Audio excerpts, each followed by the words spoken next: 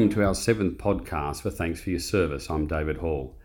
Thanks for Your Service is a news and information resource, and its focus is on historical topics relating to the Australian Defence Force. You can find us on Facebook and Twitter. Just search for Thanks for Your Service. Our website is www.thanksforyourservice.net. You can also email us at info@thanksforyourservice.net. In this podcast, we learn about a community tribute called 5,000 Poppies, and then we head over to Alice Springs to talk to one of Australia's living national treasures. In 2013, in honour of their fathers, Lynn Berry and Margaret Knight set out to crochet a humble 120 poppies to plant at the Shrine of Remembrance in Melbourne for Remembrance Day.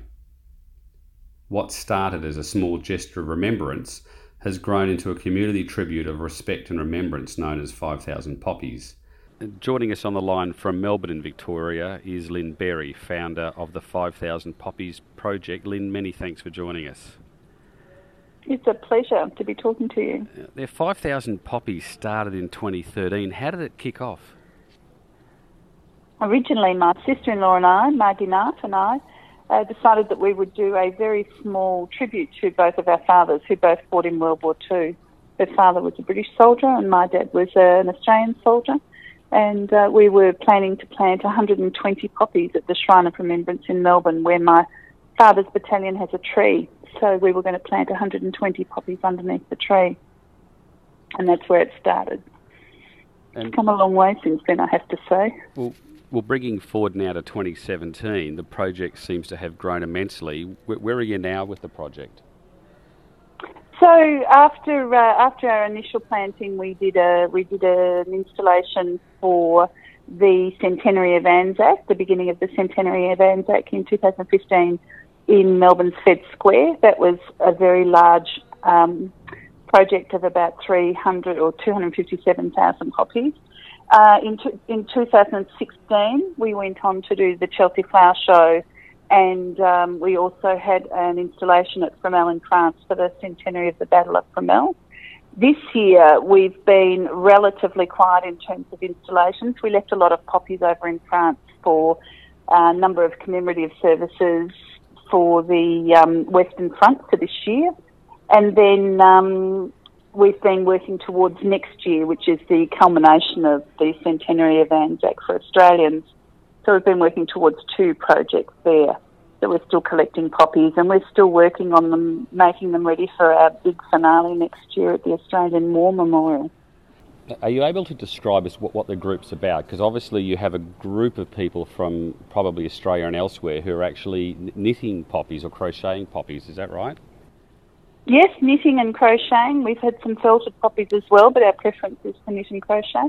It started out as, kind of like a small personal tribute, and I'm thinking that for everyone that's involved in the project, and we estimate there's been over 50,000 contributors all around the world, although mostly they're in Australia. It's a very personal project for them. So it's this small individual, contribution to a very large and very public outpouring of respect and remembrance. And that's what we say about the project, is that it is a communal project. It's all about community, but it's to show our gratitude and our respect and our honour for those who have served past and present. How do people get involved, and once they're involved, what do they do with the poppies once they've made them? So it's very easy to get involved. You can make 1 poppy or 10 poppies, or in the instance of some people, thousands of poppies. We have lots of patterns on our blog. We have a blog, 5000poppies.wordpress.com, that people can go to and find the patterns on the blog, make a poppy and then send it to us in Melbourne. And we've got 2 projects running simultaneously. One is for the Australian War Memorial next year, as I've said, and that will be a planting of 61,000 plus poppies to honour the fallen in World War I. And the second project is to create a further 50,000 poppies for the RSL to sell as a special edition poppy for the centenary next year for the Poppy Appeal in Victoria. And the Australian War Memorial project for 2018, is that November next year? Yes, it will. We'll be planting mid-October, and that will run right through till the 12th of November. So it'll go right through from the end of Floriade right through to Remembrance Day, and then the day after we'll pack up. And then after 2018, what plans do you have? No plans at the moment. Talking to a couple of organisations or governments actually about the potential for doing something for the homecoming, but we're not really focused on that at the moment. We've got two enormous jobs in front of us as we speak, and so we're really very heavily focused on that. And but in 2019 we'll probably do something around the homecoming, and then at the end of that, when we've actually finished, what we'll do is we'll probably disseminate the poppies, and we'll find a fair way to do that, sending them out to organisations that will use them in commemorative services from then on. I mean, for next year, I think your goal is about 110,000 poppies. Where are you up to now with from a number perspective? We've probably got, we've just packed our 30,000 for the RSL collection, and we've probably got about 20,000. So it's about 50,000. We're, give or take, we'd be close to halfway there. And how is? I expect that we won't have any issues around collecting them, actually. And how is the 5,000 Poppies project supported? For the most part, it is supported by ourselves, actually.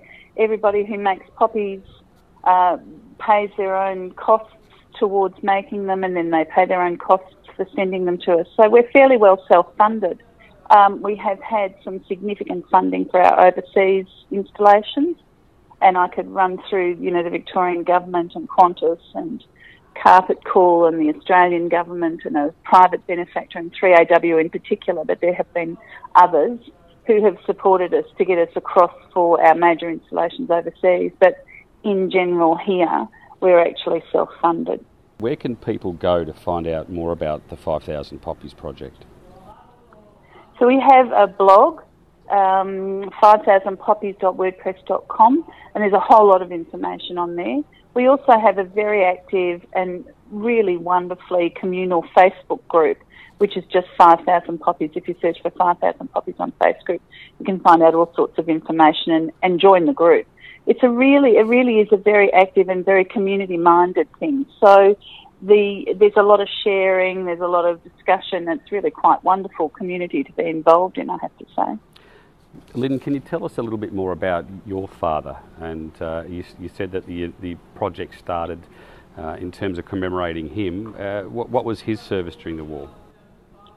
He was in the army. He served in New Guinea, and he never ever spoke about his service. What we've found out about his service, we've actually found out after his death.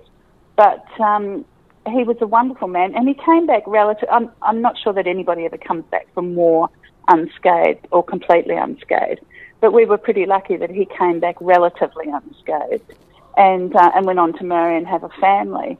Many thousands did it. So, from that point of view, to honour his service is something that I've really, really enjoyed doing. And even to this day, no matter how big this project gets, for me, it's still about my father.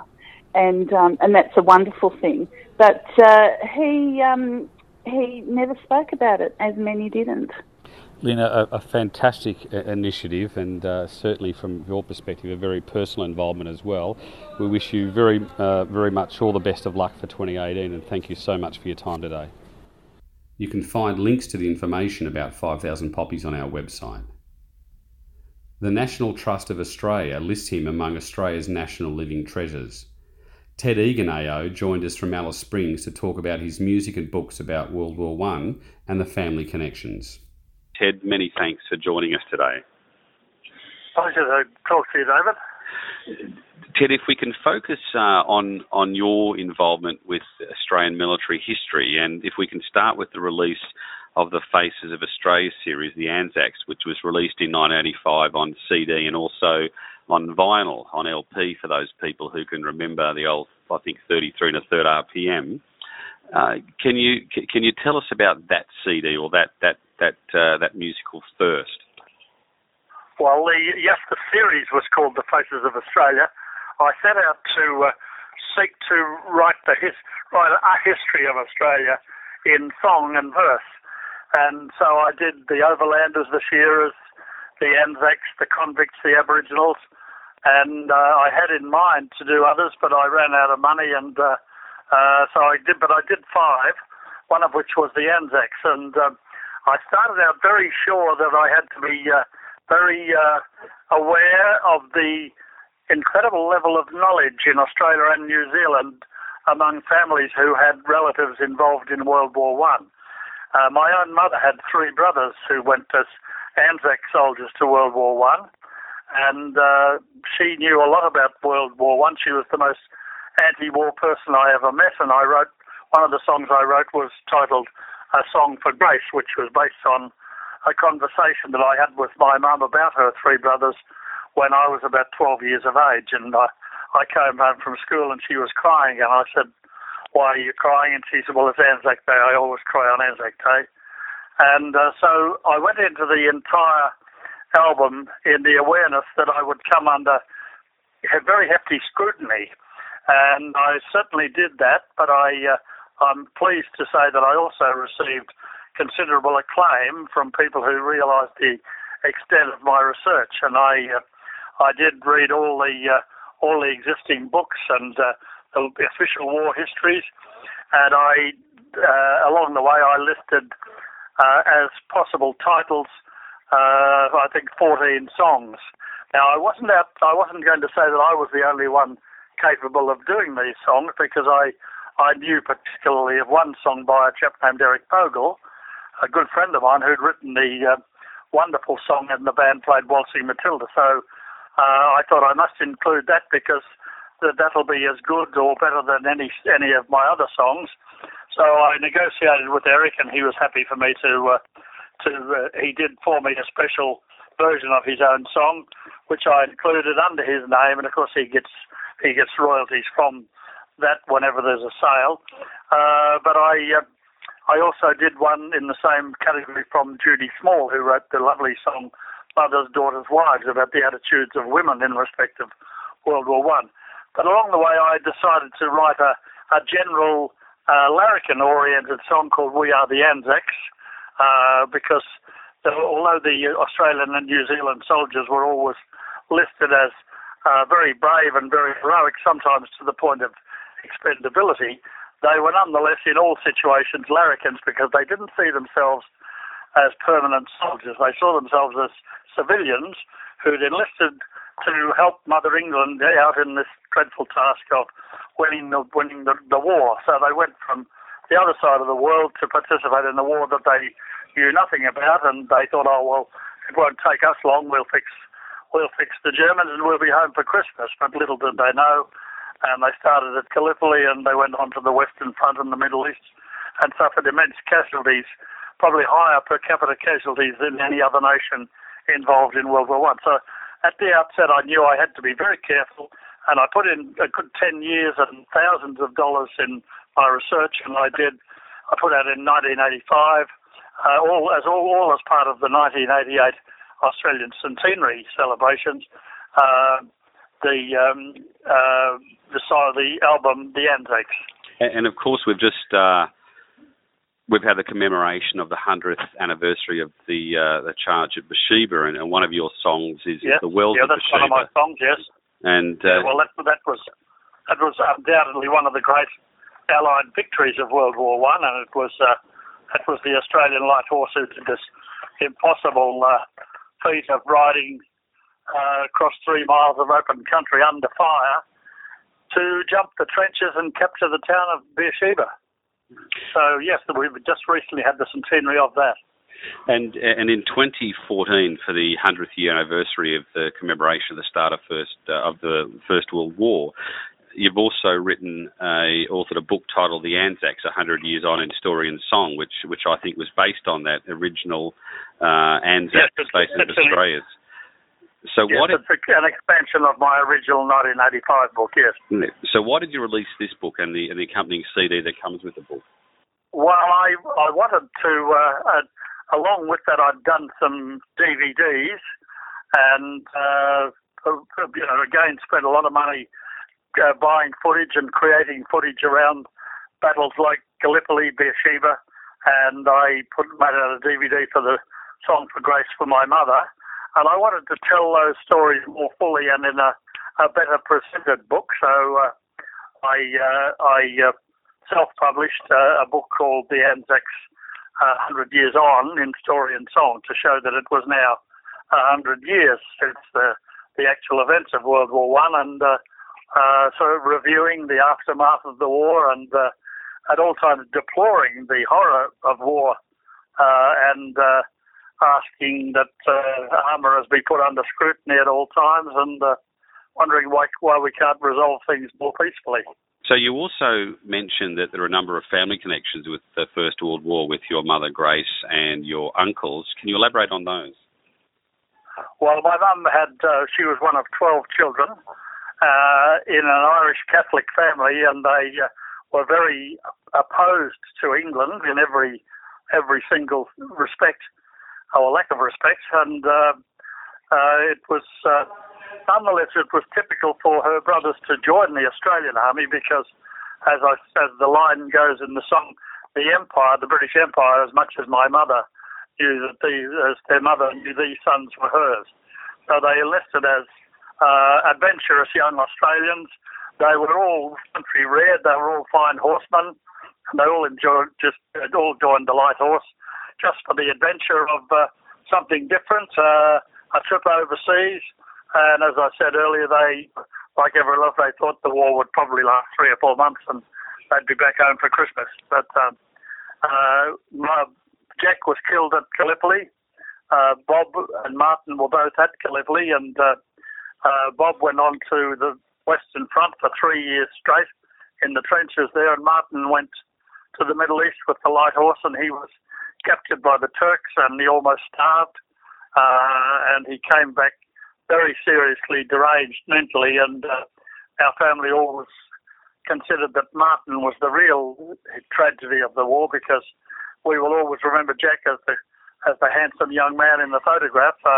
He would have had just a couple of dreadful days as the last days of his life, blown to pieces.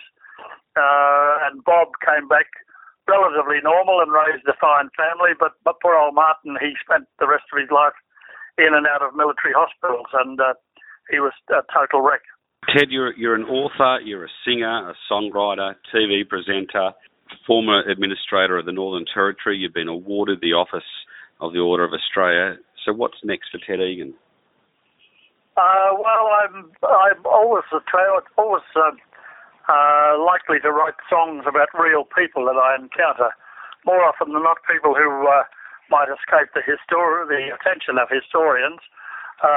Little old grandmothers and cattle drovers and kids in the bush, that sort of thing. And so I'm working on a couple of musicals, and I don't have much control over this because the songs, once they're in my mind, they eventually come out because once I get a theme, I seem to develop words and music at the same time, and so a song, there's nothing in there at the moment that I'm conscious of, but who knows, I might write a song about Person X tomorrow.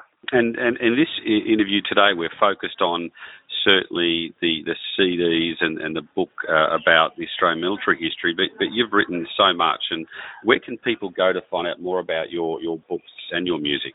Well, I've got a web page, tedegan.com.au, and that gives a list of I've done 30 albums of songs, and I've done about 15 books over a lot of years, and they're all available through me. People just go to the web page and fill out the form and drop me an email, and I post the next day. And I'm a pretty safe seller because all of my products over the years have paid for themselves. But I'm not rich or wealthy or famous, but I've got a good following of supporters, and enjoy pretty good health. So let's hope I keep writing a few more songs. Well, I think I'll have to disagree on the famous label. I think you've been listed as a national treasure of Australia, Ted. I have, yes. I'd forgotten that. So we'll obviously on our website and our podcast we'll put all the list and links to your website where people can find. If you would, I'd be grateful. Yes. The wide range of music and books, and I was very honoured to get a copy of the book of the Anzac 100 Years in Story and Song, which not only is the book but the accompanying CD and the music is part of the package. Ted, thank you so much for your time today, and we hope you have a good rest of the afternoon in the Alice. Thank you, and greetings to all your listeners from Alice Springs in the heart of Australia. A link to Ted's website can be found on our page. That's the podcast for today. We're keen to hear your feedback. The email again is info@thanksforyourservice.net, or leave a comment on our Facebook page. And if you're listening to us via iTunes, please leave a review. Finally, if you're interested in sponsorship or support of this podcast, head to our website or email us. You can also support us via Patreon. The link is www.patreon.com/thanksforyourservice. Thanks for listening.